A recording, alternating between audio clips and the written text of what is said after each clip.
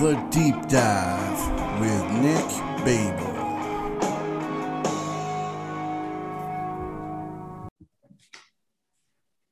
Welcome to the Deep Dive Podcast with Nick Babel. My guest today is Mike Safo, New York City police officer, host of the Mike Safo Podcast, and former producer of the Opie Radio Podcast. We're going to be talking about sports fandom, and then we're going to take a deep dive into what Major League Baseball can do to stay relevant and pick up some new fans going forward. So first, I just want to say thanks a lot, Mike, for doing this. One of my first podcasts, and looking forward to getting into it. I'm excited that you had me on. I'm excited to hear your podcast. I think your idea is different and unique and refreshing. So I'm excited that you're even starting a podcast, man. That's awesome. Yeah, I mean, you were one of the people that definitely influenced me to, do it. I procrastinated on it for a while and just excited to get into it. So, but I was thinking, because every time I talk to you on Twitter, you're one of the best Twitter follows, by the way. Sometimes you spoil the Yankees games for me when I got it on DVR, and I'm like, oh shit, Mike's saying stuff about the Yankees, so I have to log off. But I still, you're one of the best Twitter follows on there. I appreciate that, man. I kind of let it all hang out with the Yankees and stuff. And I don't do social media besides Twitter, so that's just my voice. It's like my therapy sessions when I get to rant about the Yankees. And it totally reminds me, and I've always, throughout my life, there's two types of Yankees fans. There's the kind like me, and then there's the kind like you. And I've met the kind like you a lot. I'm from upstate New York. You're from New York City, and we got a lot of Long Island transplants up here. A lot of Mets fans. My wife is from Long Island. Okay. And from East Islip. So her family, they're all Mets fans. So they're always busting me and I'm busting them. But the Yankees fans from New York City are the type that they get so mad and so happy with the Yankees. Like, and it doesn't take much, right? It's like 3 games. Whatever the last 3 games were, if the Yankees look good in 2 games or 3 games, we're world beaters. If the Yankees sucked in the 3 games, fire Cashman, Aaron Boone, send him out of there, all that stuff. So you notice that too? Yeah, because I'm that guy. They say you triumph with your team in victory, but you fall in love with them in defeat. So growing up, when you fall in love with your team, opening day, Nick, I go to Yankees opening day, and I'm like, listen, I'm back at Yankee Stadium. I don't care if they lose 15-0. I'm back here. I came home on the train, veins popping out of my neck. I'm done with this team. I'm done with Judge. They can't get a hit and runners in scoring position. And even my wife's like, Mike, come on, man. I give you October. I'll give you a big Red Sox series in July, but it's April 1st, Mike. I'm like, no, you're right. But it ruined my whole day. I couldn't even sleep that night. And I'm like, I'm done with them. Why is Boone here? Yeah, it was. I'm that guy, man. I am. And I know, I'm more of the, I try to keep it more long term with like, you get to a certain point with a team where you can tell if they're gonna, like the 2017 team, they were all young guys, and we didn't really think they were gonna do much. And then that team just, Gary Sanchez was hitting a home run every other day, and Judge was becoming Judge. And real side note on that, I was on Judge early. I saw that draft. Really? And I was like, this is going to be the guy. And wow. I don't always do that. The only other guy I did that with was Bernie Williams. Really, though? You were into both Bernie and Judge? Yes. And That's those impressive. are the only 2 guys that I picked early. And that obviously were, so excited that he actually got up so quick. And it's funny, in that draft, they're like, he's like, they were comparing him to Stanton the whole time. Mm-hmm. And you know what? They're pretty similar. Extremely. That's some comparison. That's a good job by you. That's a good eye by you being happy about that pick. Yeah. It's, if he can just stay healthy. And I mean, that's the story for most of them. But he's such a big guy. And that's why you don't see a lot of big guy baseball players be successful, because, just so much to get. You don't think of football or baseball as a contact sport because it's not really, but in some ways it is, and it's a lot of moving parts. And remember, people think football, you can get injured. Well, basketball, because you're still hitting. Baseball is 162 games. It's 190 days or 200 days. They're playing from March to October. You and I, no matter what you do from March to October, you're going to get hurt. You're going to sprain an ankle. And this guy's bigger than us, and they're doing it every day. Like for us watching it, what do we invest, Nick? We invest 7 p.m. to 10:30 p.m. 5 days a week watching the game. They're practicing, they're traveling, their body breaks down. It's just, we don't accept it, but that's just life. That sucks. And they don't let them do it like they used to, which is good. But, Cal Ripken in the 80s, how many times was that guy playing with something? You know he broke something. Of course. And, he's the extreme example, but even regular guys, they were playing through injuries. And now, if they got a sore thigh, they'll be like, sit them for, 3 days or whatever. Well, Nick, you and I, off mic, we're talking about baseball cards. And go grab all the cards from the 80s and 90s. A guy played 139 games. You'd be like, was he injured? Did he get hurt? Did Tony Gwynn get hurt? Imagine if someone plays 150 or 140, they played a whole year. You would never miss 5 to 10 games. So imagine if you saw Fred McGriff, I'll just use a random name, play 139 games. Oh, he must have been injured twice. They didn't miss games. That's the truth.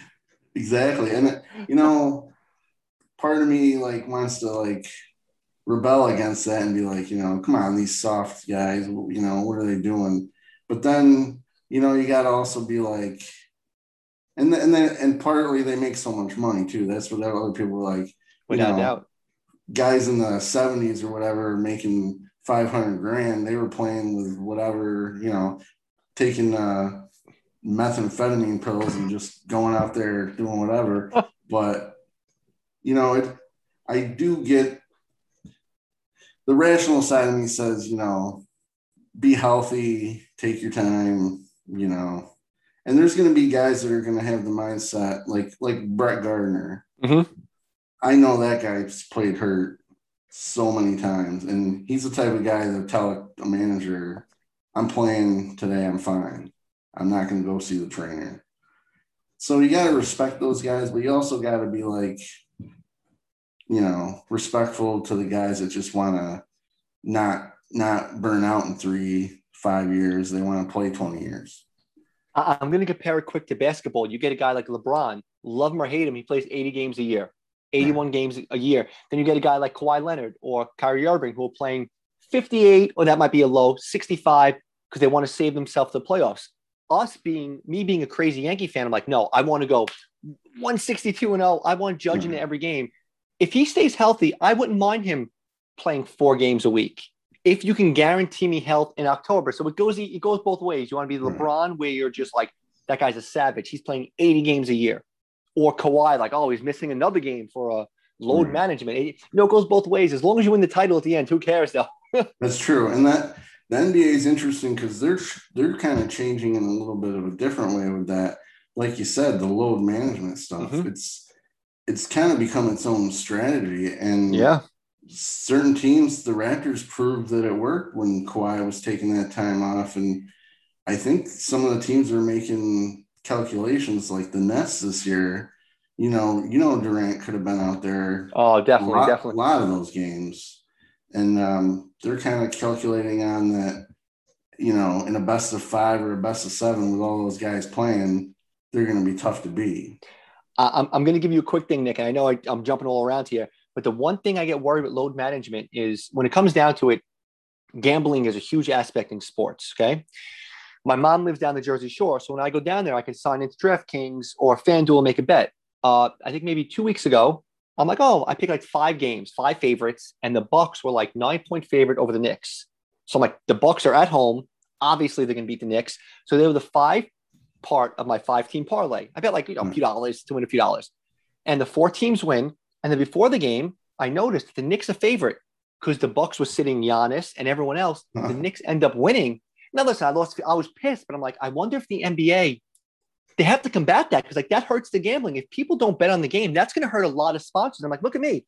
I bet that early. I'm like, oh, this is going to be an easy W. Dude, they set Giannis and I lost. I'm like, oh, you got to be kidding me. That was a 15 run. It's funny because I've actually run into that too. And I've made money on that a little bit this year. I use that my bookie. Okay. And I do DraftKings a little bit, but with that my bookie, I waited real late on I think it was a Knicks game, and the team they were playing, they were sitting people, and the other team, if they were favored, and I'm like, oh, the Knicks got everybody going, and the Knicks had won a couple in a row too, and this was kind of early in the season when everybody wasn't sure what the Knicks were going to be. Okay. And I put money on the Knicks, and I parlayed it with the Syracuse game, and the Knicks stomped them, and just money. And I think I bet the under too because I knew the other team wasn't going to put up many points. So you can make money on it, but you can lose money on it. That's awesome. It does hurt it does hurt the making a bet like in the morning kind of. Without a doubt it does. Because you got to know who's, the NFL's always been tricky with that. The injury report. Yeah, man. The injury report. Yeah. They they'll have a guy that's questionable every week, and he's, he'll play all the games or he'll miss a game here and there, but they're real sneaky with that stuff. I remember Percy Harvin was on the Vikings and he had those migraine headaches. Yes. The whole season. Was he playing fantasy? Was he not playing the game? Every game it was Percy Harvin. It's like, dude, this guy with his headaches, man. I had him on the fantasy team that year, so I know exactly what you're saying. I was always like, man, do I start him? Because if you didn't start him, he'd catch, 8 passes for 120 yards and 2 touchdowns, or he'd have a migraine and he'd sit out. But exactly. Yeah, that's funny. And you're a football fan. You go with the Giants, right? Yeah, this is going to be a little brag. Growing up, I was the biggest Yankee fan, Kentucky fan, Giants and Knicks. Those are the 4 teams I live and died with. And truthfully, this is going to sound silly. For my own health, I had to chill a little bit. I was invested in. Think about that. That's from March Madness with Kentucky. It ends. It goes to the Yankees. And Nick, it goes all the way now to the Super Bowl. So my only month off was the end of February. And then, so here's the little brag. My best friend went to the University of Virginia. His name's Justin Walker. And his roommate was Chris Canty. And I went down to visit Justin probably 50 times at Virginia. And me and Chris became lifelong friends. And when we always had a joke, whenever he goes to Super Bowl, he's going to take me. That was always a little joke we made with each other. Right. And I never asked him for a ticket or anything. And the Giants beat the Packers and they're going to the Super Bowl. And I tell my boy, Justin, dude, we're going to go. Let's just drive out there. And Chris called me up.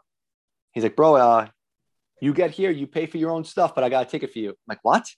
Oh, nice. He's like, bro, I promised you this back in 2000 when I was at Virginia. And he's a man of his word. And I went to Indianapolis. I stayed at some random person's house. I met on my friend met on Facebook. We stayed in their dungeon basement, and the Giants won the Super Bowl, Nick. And Chris got me tickets, the wristband. I posted it a few weeks ago, and I partied with the Giants, Chase Blackburn and Akeem Hicks and all these guys. I partied with them at the Marriott or the Hilton Super Bowl party. And after watching your friend win the Super Bowl, you're there.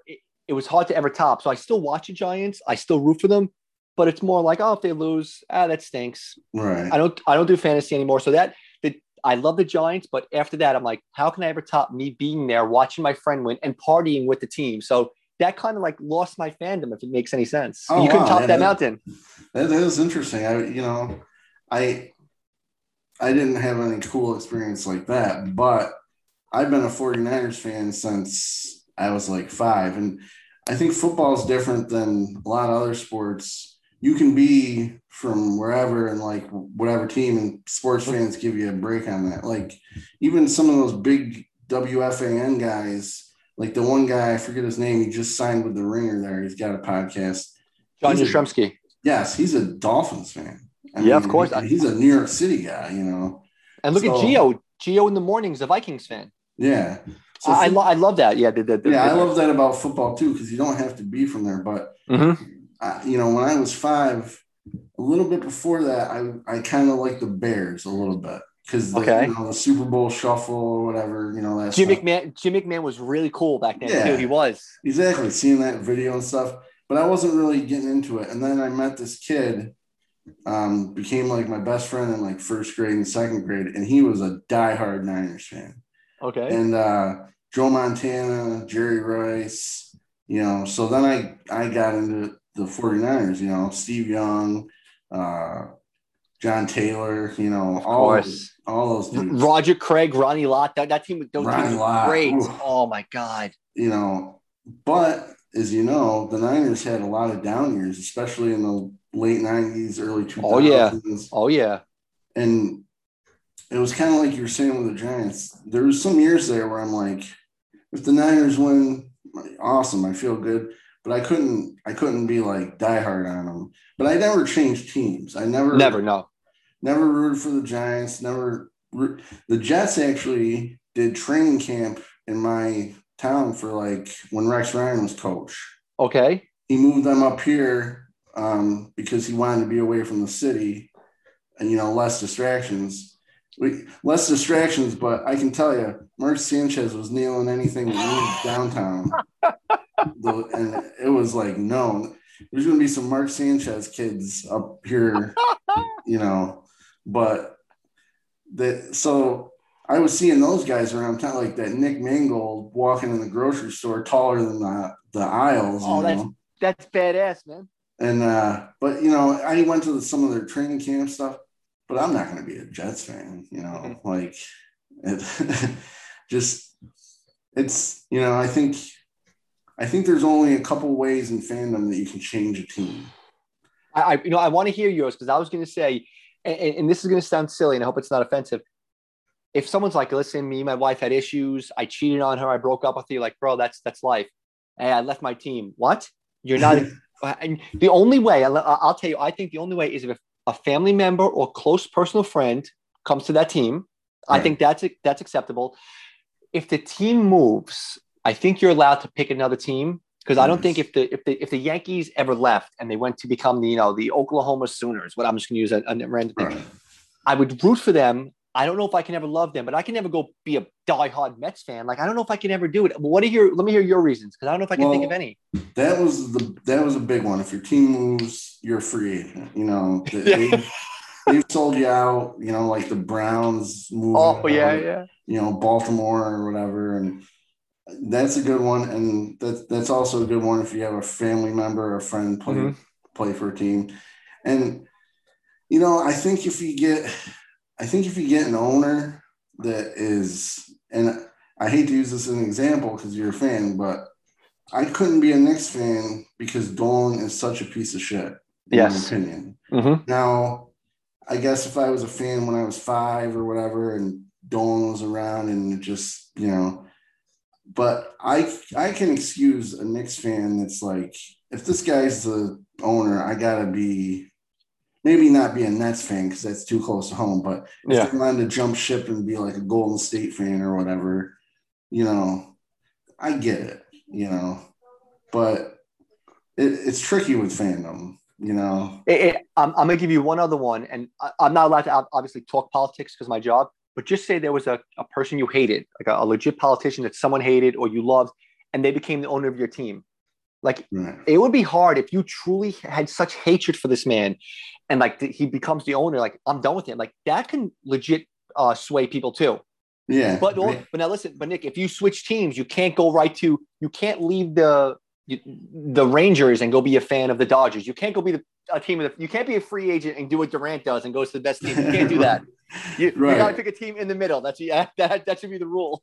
Exactly. That's too casual. If you can just switch teams, not to pick on your old boss Opie there, but he loves to pick like 5 or 6 football teams and just But Nick, the greatest thing with him is he truly believes it. If he's like, Mike, I worked in Buffalo. I'm like, okay. He's like, so I'm a Bills fan. I grew up in New York. Hey, we were big in. My wife's from Philly. I'm like, dude, you can't pick. We were, me and Anthony were huge in Boston. You can't pick teams in the same division. You can't pick the Bills. He does it all the time. Oh, I love it. But it's kind of part of his thing too, so it makes it funny, you know. That's his shtick, you know. And people who don't get it, who get mad at him, it's like, dude, that's his shtick. His shtick is pissing you off by telling you they get so mad at him on Twitter. He'll say something nice about like the Patriots or something. They'll be like, "Fuck you! You were talking about the Bills 2 weeks ago." And then the Bills like go win the playoff game. He's like, "I love Josh Allen. Go Buffalo!" So he's a weird exception, but most of us regular guys, you know, we gotta stick with a team. It's that makes me want to ask you though, with Kentucky, did you go to Kentucky? No, I'll tell you this, Nick. This is kind of funny, and I hope you allow this fandom. It was 1992. I was 11 years old, and all my friends were front-running Duke fans, and I just didn't like Duke. Right. And everyone loved Duke. And my one friend had a Duke Kentucky party. Like, you know, Duke was playing. And remember, and you know this, you're a New York guy. College basketball is not huge up here. Now, upstate, a little more with Syracuse is, but down in the city, it was, you know, you liked St. John's. And I was just being a total punk, 11-year-old kid with the stupid spiky hair. And I'm like, I'm rooting for Kentucky. I wrote Kentucky on my shirt, and I'm screaming and yelling. I didn't know any players. I'm like, oh, Mashburn, he's from the Bronx. Let's go Kentucky. And Sean Woods hits that running shot, and Kentucky's up by 1. And I'm like, I'm in their face, Nick, like, Kentucky, Duke sucks. I know nothing about the team, Nick. And Leighton hits the shot. I go home. I run home to my mom. I start crying. I'm like, Kentucky lost. And she's like, what does that mean? What does that mean? Kentucky lost. And then I'm like, I love Kentucky basketball. And I remember, I think she went on East Bay, or the truth, she might have called Kentucky and got me a starter jacket, like the old Kentucky. And then I kind of had to own it, because now I'm like, everyone at school is like, oh, Mike's a Kentucky fan. But I wore the jacket like every day. And then Nick, the next year was the Fab Five. So everyone loved the Fab Five. And they beat Kentucky. I had to love. So I kind of like lied for a couple of years, and then I just loved them. And in '96, they won the championship here. You know, they beat you mentioned Syracuse earlier. They beat them, and then I just fell in love with them. So I didn't go to Kentucky. I applied there to go to school, and my mom's like, "Okay, we don't have much money. What do you want to do? And don't tell me like watch basketball." And like, Nick, what was I going to say? I'm like, they have a program. I didn't even know what they're for. I'm like, exactly. Yeah. So that's the only team that I don't have a true like lineage connection with is Kentucky, and I love them more than anything. But you know, that is kind of a lineage, because it was an early enough age. Oh yeah, definitely. And it was a thing where you're spiting some friends. I mean, I get that too. I'm a diehard Syracuse fan. Mm-hmm. I've been to games. I saw Carmelo Anthony in one of his first games up there. They were playing Lemoyne, which they play almost every year. It's a little college up there. And he was dunking on these little white dudes on Lemoyne. And they took him out with like 10 minutes left. And they were having like the bench guys play. That's how bad they were stomping them. But I was sitting in the nosebleeds. And that's where we always sat.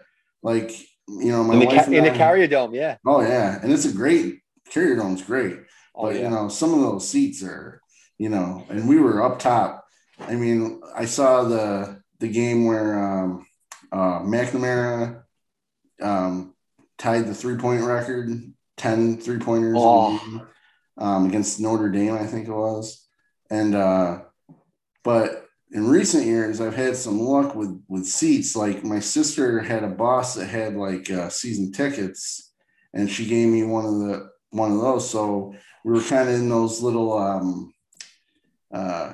they weren't like courtside, but they were up. You know, they were nice. They were way better than I ever sat. Better than you and I usually get. Yeah. And I was like, oh wow, this is the best I'm ever gonna get. Well, then 2018 maybe. Okay. I'm working at a real estate company, which I did briefly. I was doing like their listings and their computer stuff. And those realtors, some of them, they got money. I mean, like, and this guy was one of the biggest realtors in the company. And he's like, he had season tickets. And he goes, he's like, hey, man, I see you wear Syracuse stuff sometimes. He's like, I can't go to all these games. He's like, you want to take a couple tickets for one of the games? And I'm like, yeah. We get there. We are literally like right opposite of Boeheim. We weren't behind them, but we were like across court, like on the floor, like in this. It was awesome. We made the Jumbotron and stuff. And really, Yeah, it was cool. But then, of course, I moved on with jobs, and that was the thing I regretted the most. I'm like, oh man, I No, wanted to go to a Syracuse game no next more year. tickets. No more tickets. But it's funny. They always with Fandom, and Syracuse is a fun one too because Boeheim's been coach for since the '60s or whatever, and every year these Syracuse fans want his head. It's kind of like with the Yankees fans. They're always bitching. They're like, he can't recruit a center, that's been a problem. Yeah. He can never get a real center in there. Or, this year they're kind of accusing him of playing that Gerard. I don't know. They're trying to make it a race thing because he's white. I know. So they're like that we lost two guys in the portal that were kind of up and comers, and the one guy really has some, we lost Braswell and then the other guy, but I can't think of the other guy's name, but he's the one they thought should be playing over Gerard. Yeah, I thought he was going to be a stud. I know. It's hard to criticize. See, that's the given. I love Calipari. I love him more than anything. He's frustrating because every year it's like number one recruiting class. We're ranked number 2. You lose 2 games. Oh, don't worry. Come March, and usually come March, they are coming together. They go into the Elite Eights. It's frustrating. I see Syracuse fans' frustration because you have this legendary coach. You can never fire him. He's like Joe Paterno. No. He's a lifer. But it's sometimes like, all right, we kind of want someone new. We want a guy who's going to get the 5-star kid, maybe sneak some money to him. It's a tough spot. I always felt, I don't think Calipari will ever get there because I think he'll win another one soon. I always feel for guys like Boeheim and these long lifers who might not get another chance because their fans get frustrated because they're like iconic. You can never get rid of him. You can never get rid of him. You could have never got rid of Paterno. Those guys are lifers, man. Yeah. And, with him, he's so prickly too. Like the local media asks him a question and he'll be like, he'll just like stare at the camera and be like, what are you, stupid? And it's so great. It's kind of so refreshing because, a young coach isn't going to get away with doing that. No. And Boeheim, he paid his dues. He paid his dues, man. That's why. It's like, fuck you, So he can get away with doing what he wants. And like you were saying with Calipari, Boeheim gets him there in March. They made the Sweet 16 again. This team they were saying wasn't that stupid rankings guy there that everybody Ken Palm. No, the bracketology. Andy Katz. Yes, Katz had him first 4 in, first 4 out. Fucking Louisville, who sucked. He had them in, and dude, you never bet against Syracuse with that zone. It fucks teams. It fucks teams up the first couple of rounds. And dude, listen, it's like death taxes and Boeheim playing on the second week. You can always pencil them in, no matter if they're a 4 seed, a 2 seed, a 9 seed. They're playing that second week. They might not. He's getting to the Sweet 16. He is. He just that's what he does. Yeah, you're right. In that zone, when they don't catch, and it usually happens this way, when they don't have to play like an ACC team or a Big East, when they get somebody like Indiana or somebody that doesn't see the zone all year, they see weak ass zones that don't do the same thing. They get there and they're like, "What's going on?" Like, exactly. And then Syracuse is, they get somebody hot like Buddy Boeheim went from. That's it. Everyone gets hot. Hero. How do these Syracuse guys just always get hot in like the Big East tournament? You'll get a guy who I never heard of, and all of a sudden they become legends. That's what's fun about Syracuse, and you have to give Boeheim credit, and he doesn't get enough of it. Recruiting to a school like Kentucky, because listen, it's an iconic school, or Kansas or Duke, but Syracuse, what's your recruiting pitch? Like, it's ice cold up here. Yeah. They're not that close. Like, he recruits kids that, listen, you hear Syracuse, like he got Carmelo Anthony from Oak Hill to go to Syracuse. Like he won a title. Like that doesn't happen. Like even when Calhoun used to do that in UConn, like how do they get these guys to come to these schools? Like, hey, we're not really offering you anything. You go to the NBA, but dude. It always blows my mind when those guys get kids like that. Yeah, and I think Syracuse has built like a credibility because definitely you gotta admit there's been a lot of Syracuse players that went to the NBA that shouldn't have went to the NBA. If they were playing for I don't want to slander a team, but like one of those middle of the road teams that maybe had a better chance to make it farther in the tournament. They're not getting picked. They're not Michael Carter Williams. No. That guy was 22 when he went into the draft, and he won Rookie of the Year that year. It was a weak class, but you're right though. If he's playing at a school like Missouri or some other school or a team LSU, dude, that's not happening. It's just not. Yeah. So I think that's how he gets them in, and when he leaves, they really got to get the right guy. Oof. And it might be that McNamara. They say he's it has to be a local kid. I think a local kid. A local kid. I mean, like a Cuse alum guy. Yeah. So let's move on to the baseball thing because let's do it, baby. We could chat sports fandom all day. I feel like. So I'll start off with one, and okay. These are ways I think. MLB, it's been a few things that they've messed up on in the last 5-10 years. I think the successor for the commissioner has been a big flop. He's terrible. Yeah. He's a business guy. Yep. He's not you need a fan in that job or a former player. You need somebody that loves the game, and that guy doesn't love the game. So that's been a bummer, but these are some things that I think, they could do. And the first one is streaming. This is MLB needs to get their games on a streaming service. People do not want cable, the younger generation especially. So, the YES Network's great. And you can keep the YES Network, but you got to move them to Amazon or Hulu, or I guess right now they have some agreement with like AT&T. Nick, so this is, and I don't want to interrupt you, but I want to hear your points because I have like 8 that I keep constantly saying what MLB can do. I don't watch TV. I watch documentaries or I read books. So I have Netflix and Amazon. I steal it, and I steal Hulu. Last year I bought YouTube TV or PS View, one of them, to watch the Yankees. This year I'm like, there's not. I had to buy AT&T this year just to watch the Yankees, and it infuriated me. And if I didn't love them more than I love 99% of my family, I'm serious, bro. I wouldn't have gotten it. You nailed it. Streaming number one. I had to find AT&T to watch the Yankees this year, and it bothers me so much. Oh, it's terrible. And AT&T is so expensive. It's not like Netflix. Yep.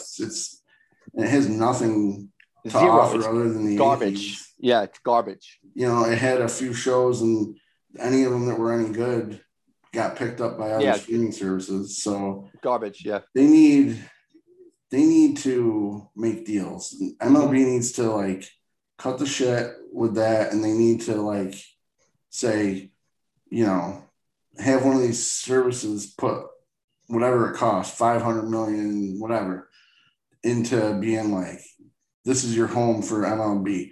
They can keep their networks on cable. They still want their sweet cable money. Maybe they make the cable companies, cut their prices, discount or whatever to them. But if they can agree on a streaming service, you're going to get the new generation of fans that goes, oh shit, the Yankees are on. Well, just flip it over to Netflix or Amazon and pop the live feed on. Right now, it's so hard to do it if you don't have cable. And Nick, how about this? And I don't want to harp too much on each point, but just say tonight, just say the Yankees aren't on. Yeah, they are, but I'm saying just say right now the Yankees aren't on TV tonight. And I'm like, oh, let's see if Tatis is playing or Mike Trout. Let me go. I can't watch it. Now, I do it because I do it through means that isn't illegal, street legal. I borrow people's feeds. But right now, me and you being diehard sports fans, I should be like, I want to watch Shohei Ohtani play tonight. I want to watch Kershaw pitch. And that's what's frustrating, that you have to do it sneaky instead of being able to watch all these stars. You want to know why? Because every Sunday night we can watch an ESPN game. But you know what? If LeBron's playing or if there's a big basketball game, it's on TNT, it's on TBS, it's on ABC, it's on ESPN, and they're marketing better than MLB. And we're not watching the stars that, unless it's your local team, you can't watch them. It's horrible. Exactly. And MLB has to build on stars. It always has, going back to Honus Wagner, Babe Ruth, just up, down. Mantle, everybody, yeah. It builds on stars. And you're right. Like, Mike Trout is a somewhat name, but, on this coast, there's kids that don't watch him. Ohtani could be a big name. He's impressive. But these guys, we don't see the Texas Rangers a lot. We don't see Anaheim a lot. Especially if you're an AL guy, you're not seeing Milwaukee play. You're not seeing the Padres. No, and one thing, like Ronald Acuna Jr. from the Braves, he's becoming I'm obsessed with him now. Yeah. The only reason I don't know if you know this, a couple nights ago or last night, he hit a ground ball to shortstop, straight up ground ball. And you want to know how I saw it? I saw it on Barstool because they tweeted it. And I should be able to watch a game. You're watching these guys, a ground out to short. Nick, when is the last time you saw anyone? I never saw Ichiro do that, bro. And we're watching it. And this guy's 7 for his last 10. We should be Acuna's up, guy. Let's go watch him. And we're not able to. And it's let me go on Twitter to see that 8-second highlight. I want to watch him play. You want to watch him play the field. Well, that's perfect to go to another point on this because, like you said, they need a social media guru. They need. Just look at John Boy, for an example. Love John Boy, yeah. He blew up. He blew up off of YouTube and a Twitter post. And, they need, especially with how many games there are and how kids watch stuff now with TikTok and with that type of stuff, you need something. You need to be able to go to MLB's TikTok feed and see Acuna beat out a ground ball. Or, and maybe have a live feed to the game for his next at bat and be like, oh, you want to see? It's a great idea. See what he does this time. That's a great idea. Let's catch up on what he did last. He grounded out the short, beat it out. Let's check out. That's a real great idea. That never even crossed my mind. That's a good idea. Yeah, it's kind of that baseball kind of falls into the old thinking a little too much. And, sometimes that's attractive, remembering, when you were a kid, but if you got to look to the future with this stuff because all these old heads are gonna pass away or whatever, and if the new people aren't into it, they're not gonna make any money on it. Nope. So another one, and it kind of ties in with the streaming stuff, is no more blackouts. Now football has this problem too. That's a whole other discussion, but I have to stay in hotels sometimes for my job. I'll get a case, it's 3 or 4 hours out of town. And, they won't for some reason, the hotel won't have Yes or whatever.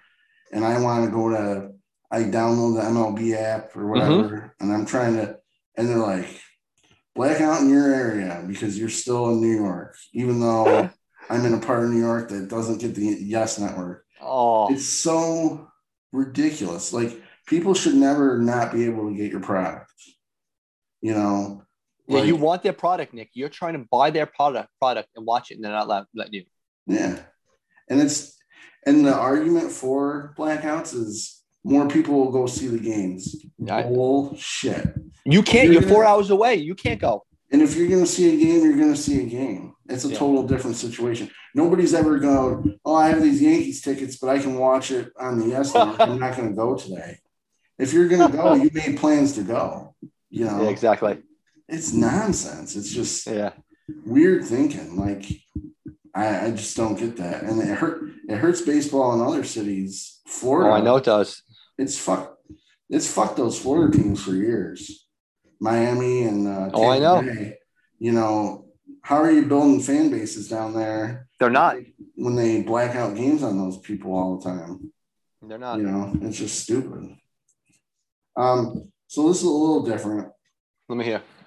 Be flexible with the rules. Now, I believe they're working on this already, but I want them to keep going. Now, this is a little more controversial because I've seen a lot of people do not like the second base extra innings thing. I hate it. I wish it would go to the 12th inning. We can do it, not the first 2 extra innings. That's my opinion. That's an interesting way. The other thing one I heard was go 12 innings and then get ties. If it don't change, I'm fine with that. Or I don't want the 10th or 11th inning. And here's my thing. Again, I don't want to make it too long. I don't want Chapman coming in the 9th, striking out the side. Okay, extra innings.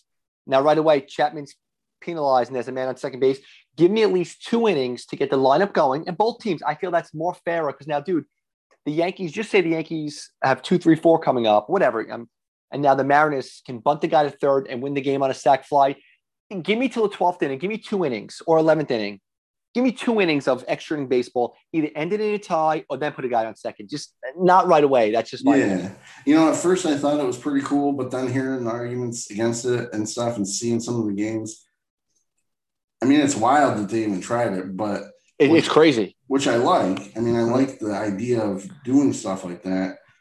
But you're right. They got to be smarter with it. And I think that's something that they'll change because they're getting a lot of flack on it. But you know what I really liked during the pandemic year was the 7-inning doubleheaders. Loved it. And at first I didn't, Nick. I'm like, no way. And the more I thought about it, you're getting fresher players. Because remember, you play a doubleheader, Nick. By the second game, that bullpen is shot. You have guys who came through. Yeah, so I actually agree with that. On doubleheaders, I'm okay with that. And you think about it from the fan perspective, too. Like you said, you get those 3 hours to watch baseball, 3.5 hours. My wife's like, another fucking game tonight? Like, what are you doing? Like, how do you pull that up on a Saturday? Babe, we're going to watch the 1 o'clock game. Now it's 7 o'clock. What? How can you give it? You can't ask for 6.5 hours. You can't do it. But if it's a 7-inning game, those 7-inning games were a little more appetizing. It should be like, what inning is it? Oh, it's the 4th, but it's only 7 innings, kind of thing.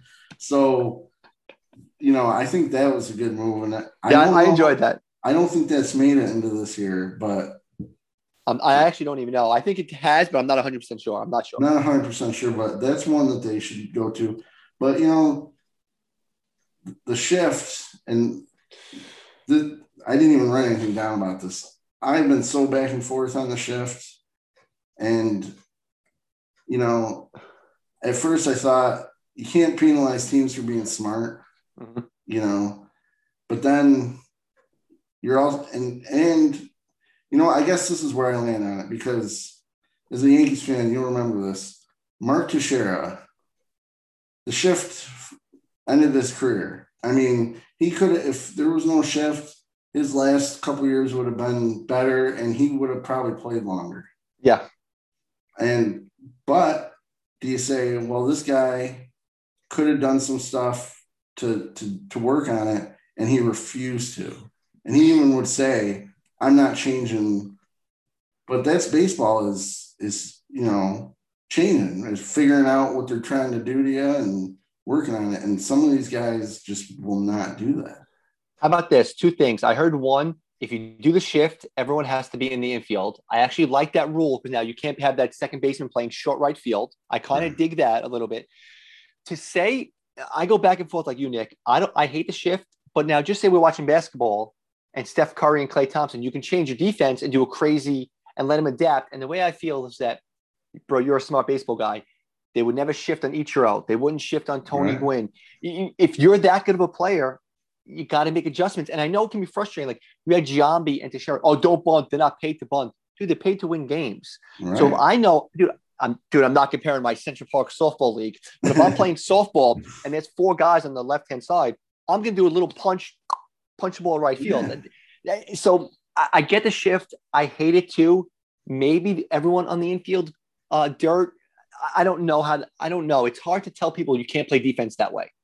I think what they really need to do is get back to the basics in starting with high school ball. They need to teach these guys because a lot of these guys, they go to the majors with that mentality is, I'm making money on home runs. Yeah, I know. Home runs. Listen, home run sells, dude. No one cares if a guy got 341 with 6 home runs. They don't care. Exactly. I care. I wished every Yankee got 330 with 5 home runs, but no one else cares. That's not making Sports Center. If they get back, if the shift forces that back into the game, if the shift can get back some Tony Gwynn's and some, Ricky Henderson guys, do it. You make these guys change to the. If you're gonna, that Orioles first baseman, Chris Davis, that fucking bum wouldn't have made it. Even back in the 90s, they would have cut him. There was 189, striking out 200 times. Stop. Yeah. There was guys like him that came up with the Yankees that had a cup of coffee and they hit a couple bombs, 2 or 3, but then they were hitting 200, 220 out of there. Yep. He wasn't always like that. He did have a couple years where he probably hit 280, 270. Yeah, he was all right. He was all right. But once he decided that he was going to try to hit 50, 55 homers and didn't care about anything else, I couldn't believe Showalter put up with that for as long as he did, especially with how old school he is. But, it's guys like that. So a little off topic, but the shift is, it's something they got to work on. And I don't think the shift necessarily hurts new fans. No. I have, like I said, like my 8 points that everyone always asks me how to change it. The shift, that's just more of a pet peeve more than a point. Right. It's like an old school fan problem. Yeah. So this one's easier.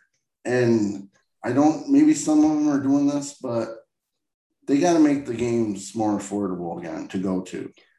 Now, you have your suites. I get that they make money on that stuff. And if you want to sit behind home plate or whatever, you pay a premium. And if you got season tickets, you pay whatever. If you can. But the rest of those seats should be $20 or less in every stadium.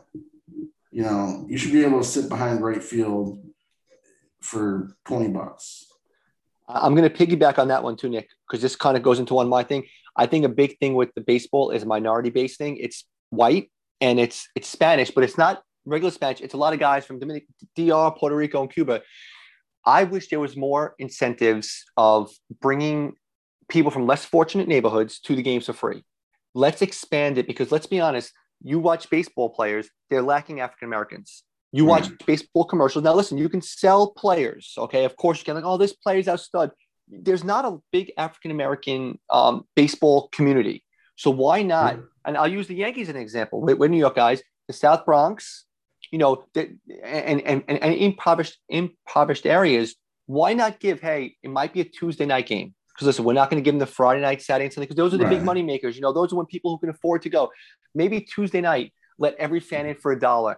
And I'm not saying, listen, they're not going to make money on it. They're not going to do this, but it's going to be kids who are like, wow, I didn't really ever watch baseball. I'm from 168th Street in River Avenue. I love the Yankees. I've never get to see them. You bring kids in. You could tell a family now, a father of 4 kids, 5 kids, hey, or a mom, hey, what's up? You could want to bring 6 kids from the neighborhood, bring a school. You bring more kids of, who don't have any financial means or more minorities to the game, that you're expanding the game. We talked about expanding the game. I think that's such a big issue that they lose part of. Basketball markets this, with social issues. And baseball I feel they're lacking with bringing in more fans. You're just not doing it. Definitely. Yeah, that's a great idea. Minor league baseball parks do stuff like that all the time. All the time. And Nick, there's not really minor league parks around where we are. They had the Staten Island Yankees and Brooklyn Cyclones. And you hate to say this, but you're going to tell a kid, like, hey, do you want to go to the Brooklyn Cyclone game tonight? No. You want to go to Yankee Stadium, Citi Field? That'll sell. Like, you want to bring kids in. Let's do $1 night for a family of 5. Do that, man. I know you're not going to make enough money, but you're bringing in new fans. Yeah, if you want to be America's game, you got to let America go to the game. Exactly. That's when I fell in love with it. Yeah. Yeah, exactly. So this one, I don't have the full answer, but I have an outline for them. All right. They got to revamp the All-Star game and everything around it. Now, the NBA, and you can say the last couple of years they fucked up a little bit, but overall, the NBA has always really owned their All-Star game weekend. And MLB, the home run derby's fun. Yeah. And, nobody watches the Futures game. Nobody watches the softball game with X players and bullshit like that. And the game itself, it's a glorified exhibition game. You don't want your players to get hurt, whatever. But and I don't even have a great answer for what they should do. But they need to make it a spectacle. They need to make it something. How about this? I'm just thought of this just now, and it's most likely to say no because people can get hurt. Draft teams, and then it's going to sound so quirky, and you're probably going to roll your eyes because you're like a traditionalist. How about you get like random picks of what position you're going to play? So now you have one All-Star team, you pick it up, Judge playing third base, Tatis playing center field. That might be something different because I love baseball. I have a tough time with the All-Star game. The future games I'll watch if I know there's a stud playing. Like I know, this kid's like if Jack Leiter's going to play in it, if a stud's going to play. But I can't think of a reason to watch the All-Star game baseball. If it's on, it might be on the TV if nothing's on, but I have zero. I couldn't even think of a reason to watch it. I do like the idea of drafting the teams. Yes, because you get to. I would like to see different players who they draft. But besides that, that's picking captains. If you're going to keep an extra exhibition game where it doesn't matter to the NL or AL, make it mixed. Have a judge be able to pick Tatis, and or whatever. Yeah. Whoever the maybe whoever the NL or AL MVP is last year. Even if they're having a rough year or they're out on injury, they're the team. Let them be the captain. I agree with that. That's actually a good call. I like that. But, the home run derby's had some years where it's been amazing. And it's fun. The Josh Hamilton one is the one that sticks out. McGuire, Fenway, yeah. But they could they need to just figure something out with that. Yeah. And that could get some fans in. This one is a controversial one. Okay, let me hear. And I'll tell you where I stand on it. Universal DH. It's got to happen. Yeah, Nobody okay. gives a fuck about pitchers hitting. Definitely. Okay, I agree with you. Yeah, I mean, I hear from these old heads all the time, you gotta keep it the same, the tradition, and no, you don't. No, I agree with you on that. You're paying a pitcher $20 million. It's such a premium position. And then remember what happened to the Yankees that year. Chiming Wong, yeah, against the Phillies, yeah. That crushed that season. He was our, I don't remember the exact pitchers that year, but he was at least our number 3 guy. Yeah, and he was winning 18 games. I think it was back-to-back 19-win seasons or something, yeah. And he never was the same after that. Never. He shouldn't have been hitting. And, they're telling on themselves, too, because all the way up, even in the minor leagues now, they don't let pitchers hit. It's the DH 100%. I agree with you. It's all about these owners don't want to pay an extra position. Of course. Player. Yeah, I know. And it's stupid and it hurts the game. And it's just so that's something that they can fix. This one's a little controversial too, and I see why they wouldn't do it, but they should. Shorten the season. Now, 20 games is my call. I could be talked into other stuff. I mean, you can't go crazy. 60 games is too short. 100's probably still too short. But if you told me they were playing 142 games, I'd be like, okay. I'm going to say I agree with you on this. It needs to be done. But now the purist in me, I'm going to tell you the only reason the purist in me is, and it's something stupid, Nick, but when we talk now about Ruth has 714 home runs, Garrick 493. You know what these guys hit with home runs. Now we have to kind of manipulate the stats a little bit. Like, whoa, Trout only hit 440, but he played in 40. That's the only thing. So right now, if we're talking about a year, just say, oh, look at A-Rod that year. He batted 350, 54 home runs, 145 RBIs. Trout had a better year. He batted 360 but only 28 home runs, but he played less games. I like the shortened seasons. I just worry about the stats, and it shouldn't be, but I do worry about the stats. Like that. That's the only thing. I get that argument, and that was always the argument. Yeah, always. The games played today, you still have to manipulate the stats because, like we were talking about earlier, pitching and stuff. Yeah, they don't play the guys as many games, anyways. They sit guys, so there's going to be less games than Babe Ruth is playing and stuff. And there's the old argument of what about all the guys that played before there was Black people, of course, definitely Hispanic people, and those numbers are different. They're definitely skewed, yeah, of course.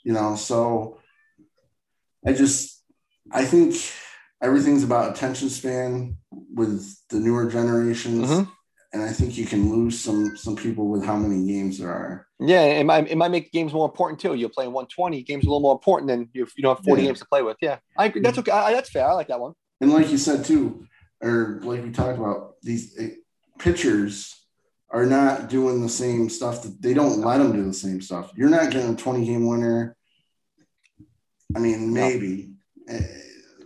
If they're on the Yankees or Dodgers, maybe in a big league. But you know what's funny? You just mentioned something. Imagine DeGrom I was just going to bring up DeGrom. But Nick, if he plays 30 or 40 less games, the Mets, maybe they'll let him go 7 innings now, 7.5. Yes. So that I like the short season. I'm always for that. That's okay.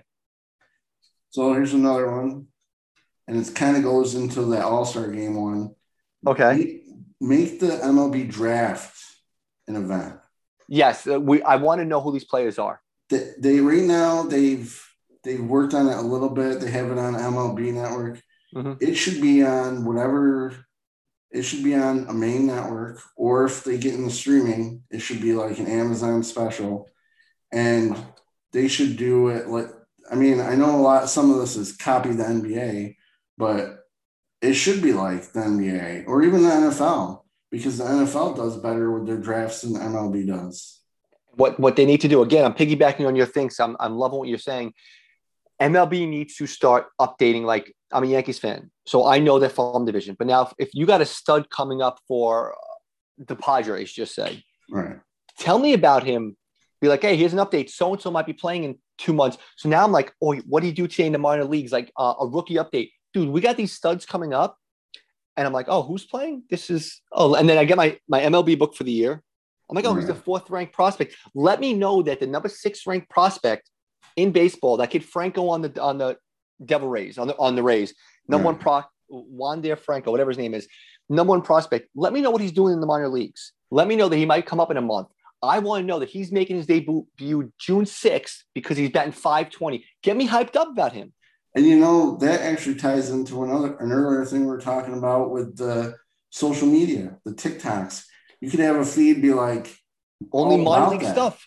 Let me know everything he's doing. Yeah, be like, prospect alert. The Royals number 3 starters thrown 2 complete game shutouts in a row. And you're I would love that. That would be ideal. And then it builds a fandom. Mm-hmm. So this one, again, this is more of a discussion because I don't know if I have a hard feeling about it, like either way. What do you think about the extra playoff rounds? That extra team? Yes and no. I like, again, torn because I'm a Yankee fan, and it sounds like what do you want? Don't want to play the best? I get nervous because here's why. I love it because I remember last year you got a team. Listen, you always know the top 4 teams are top 5. I like that 6th team or the 8th team. There was like 7 teams there to the final 2 days. The things that get me nervous, and maybe it shouldn't get me nervous, is Yankees go 162. Let's make it even. Number 1 seed, and all of a sudden you get a team like the Indians. I'll just use who sneak into the playoffs and have Bieber, and just say they trade for a stud halfway through. The Yankees are so much better, but all of a sudden the Indians beat them 2 games because and I know that's how it is. Everyone's like, yeah, that's called life, bro. Get your team a little better. But that gets me a little nervous that maybe the best team, if you have an off day, and people don't have an off day, and I totally get it. That gets me a little nervous. Listen, let's get the Mets as an example. The Mets sneak in. Just say we get a team like the Dodgers who blow out and Dodgers might be a bad example because of pitching, but just say Dodgers fucking steamroll. They win 115 games. The Mets win 81. Sneak in, and all of a sudden they face DeGrom. And then Noah comes back, and then DeGrom in game 3 just to win it. Like, holy fuck, bro. That might hurt. Right. But listen, but again, it's going to make people root for the underdogs. So I get it. I was going to say, I like the underdogs and I like the parity. But then the other part that we haven't talked about with that is that makes a lot less teams willing to trade mid-season. A lot. Because they're like, oh, we can sneak in as the 8th seed, like we're not going to give you him, and that, is that a good or a bad thing? I mean, it means teams are going to keep their players a little longer. But it also means, the Yankees aren't going to get David Justice at the trade deadline or. Remember the Sonics lost to the Nuggets in the 5-game series in basketball years ago. The NBA changed the rule after that. There's no more 5-game first-round series because they wanted to eliminate that. Right. So that one, I like the more teams, maybe giving the first-round team I don't know how you're going to do that. That it gets me nervous, and it shouldn't because I was like, bro, be the best fucking team. That's it. Right. But that can get you nervous, bro. Your team's so much better, and you run into Noah DeGrom. That's with a rain delay. That's tough. It's tough, but yeah, I mean, I feel like I could be talking to either one on that. Yeah. I see both sides. What Well, one I had, and I think we touched on it a bunch already, was the building the stars. Yes, I agree. I want people know about Tatis this year. Right. People should be known about. They should know everything about Trout, and they're not. And they should know. Everyone knows. Oh, I know Judge. I know. No, you want to know these other guys who are just absolute monsters in the game that aren't getting enough play. And Trout doesn't get it because he just does everything right. He's like Mr. Generic, he's like Tom Brady. I do everything generic. I do everything perfect. I do everything right. They need to be able to make them more of a face of the game. They need to. And it just ties into a lot of this other stuff we talked about. If you do this other stuff, that's going to come. You get a strong social media presence. You can get some guy become a meme, or whatever. Definitely. You want people to know, without a doubt. I agree with that. And I guess this is the last thing that I thought of. And if you have some after that, I have three other quick ones, I think, if it's okay with you. Yeah, definitely. So expand teams to international level. Oh, that kind of went to my level a little bit. So let me hear yours, and I'll tell you how I was also Mexico, Japan, maybe another Canadian team. Mm-hmm. If you have a European country, which I don't know if they do, that could make it the way travel is nowadays, pre-pandemic, but we can get back there. These teams can all afford jets and whatever. There's no reason you can't have Mexico in whatever league, in Texas's league, flying up and going playing in Mexico City for, you make the trip smart, you tie it in. They can do that all with scheduling. And that's how you build more of a – baseball's huge in Cuba and Japan and even Puerto Rico, huge. So why not international teams? And it doesn't mean only Mexicans can play on Mexico City. No, of course not, dude. You can have those just the teams. So here are the three I always – most of the ones I piggybacked on you. Like I'm an old school guy. I want bunting. I want this. But embrace the bat flip. Embrace the guy going crazy. Embrace that a little more. That's number one. How about I wanted embrace the gambling a little more. You never hear them talking about Yankees playing today. Cole, it's minus 240. Embrace the gambling. Don't just embrace the game. Embrace prop bets. Hey, Freddie Freeman today is plus 210. Embrace that small thing. Because now you get a guy like Nick. Just say you and I hanging out one night watching the game. And we're watching ESPN. It's Dodgers Nationals. And it's like, oh, we can bet Strasburg right here, bro. Over under 8 strikeouts.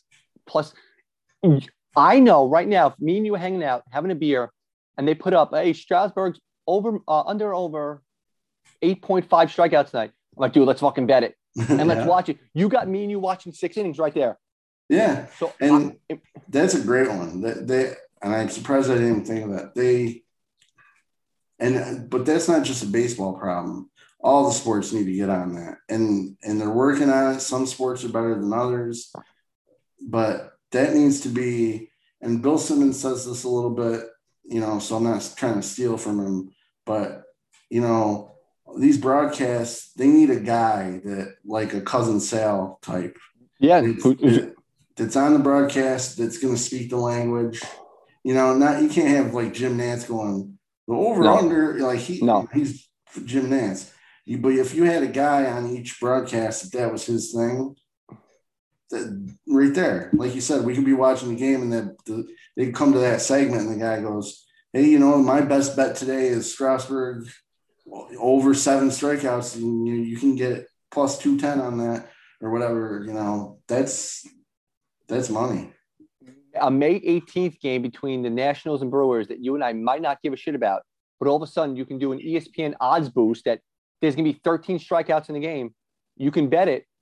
Dude, me and you were watching that whole game. Yeah, that's a great one. I like that one. This one's a little silly. I don't know if it's going to attract more fans. Eliminate the intentional walk, because if I go to the ballpark or if I watch a game, second and third, I want to see Trout hit. If it's first and third, I want to see Tatis hit. I don't want to see an intentional walk. I know people are like, oh, stop, that's baseball. You want to watch your best players play. And I feel like you're literally you might only watch Judge get 4 at-bats a game, and now you're taking the bat out of the hand in the 6th inning. I hate the intentional walk just because I want to see the player.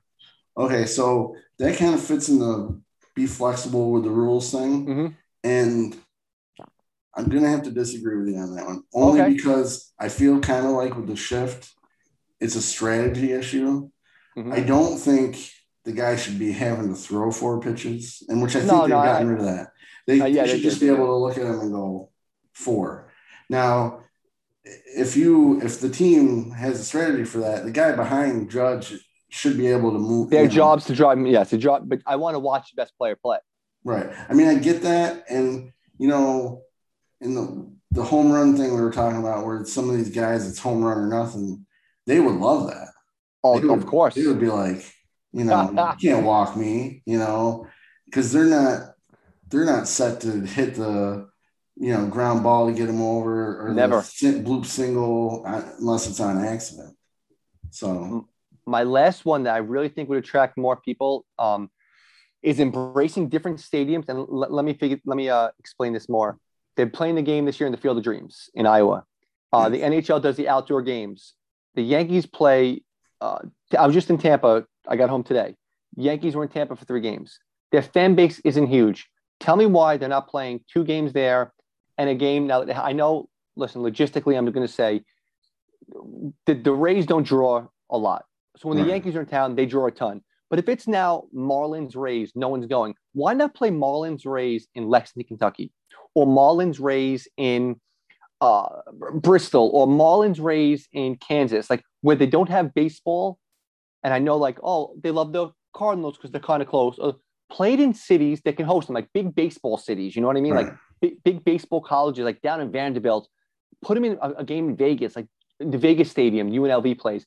Have them play in different stadiums. One, it's a cool look for the fans. I'd love to watch a game. Like if you told me now that the Rangers are playing the Astros and the game's in Norman, Oklahoma. Oh, I never saw a baseball game. Let's watch it.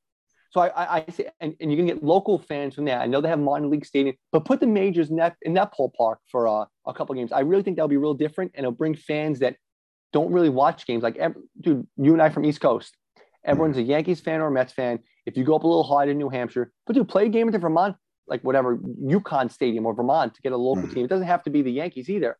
Make it 2 West Coast teams that are out here. I think playing at different stadiums can be kind of cool. That'd be interesting, and I feel it's like something that they could phase in too. Yeah, a 3-game series here and there, like a 3-game series in Vancouver or Montreal, like a random place. I think that'd be kind of cool. I think that's different. Yeah, I like that one. I really like the gambling one because it makes you watch, brother. Dude, yeah. If you tell me, dude, if me and you were hanging out in a bar, Nick, and we're like, all right, dude, let's leave. Oh shit, here comes Stanton, plus 120, hit a home run. Dude, let's bet it quick. Dude, you do a quick bet.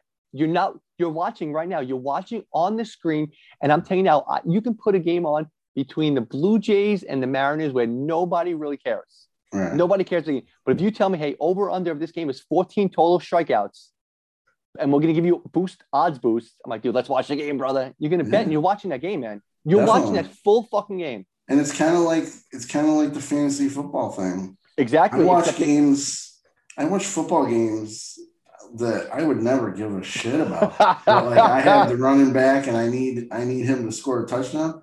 You don't think I'm watching that to see if he's gonna come through? Or I'm watching every Monday night game that I'd be like, who like, but I got players on that team. If it's a West Coast game on Wednesday and you're gonna tell me that Yu Darvish, if it's over under 6 strikeouts, I'm watching until he comes out of the fucking game. Yeah. I love it. Yeah. All right, Mike. This has been awesome. Dude, you did a great job. I look forward to hearing your other guests. And I think you did dude, I had a blast with you, man. This is really cool talking sports with you. Random. I love the random that it wasn't just the generic. Why'd you become a cop? How'd you meet Opie? I love that it was fucking just random, just kicking it, bro. You were great. Oh, thanks, man. Yeah, this is what I want to do. And, I'm going to try to have a variety of guests on, I know a few people in MMA that were in the UFC. So I'm going to probably go there for some interviews. And I really going to try to hit up some character actors. I think it's interesting to be like, hey, you did NCIS episode in season 12. Like, how was that set? What was it like doing that? Or you did a voice for this video game. And I said, bro, it's a refreshing idea, man. I'm telling you, how many times can we hear insert comedian here or insert actor Right. here, and the same thing. Dude, it's different, man. I really appreciate you having me on. I really can't wait to hear all of your shows, man. Yeah, thanks, Mike. And I'm sure we'll chat again, and we'll chat I'm sure we will, brother. on Twitter too. So Peace all right, out, man. brother. Thank you so much, man. Appreciate it. Thanks. Good luck, Nick.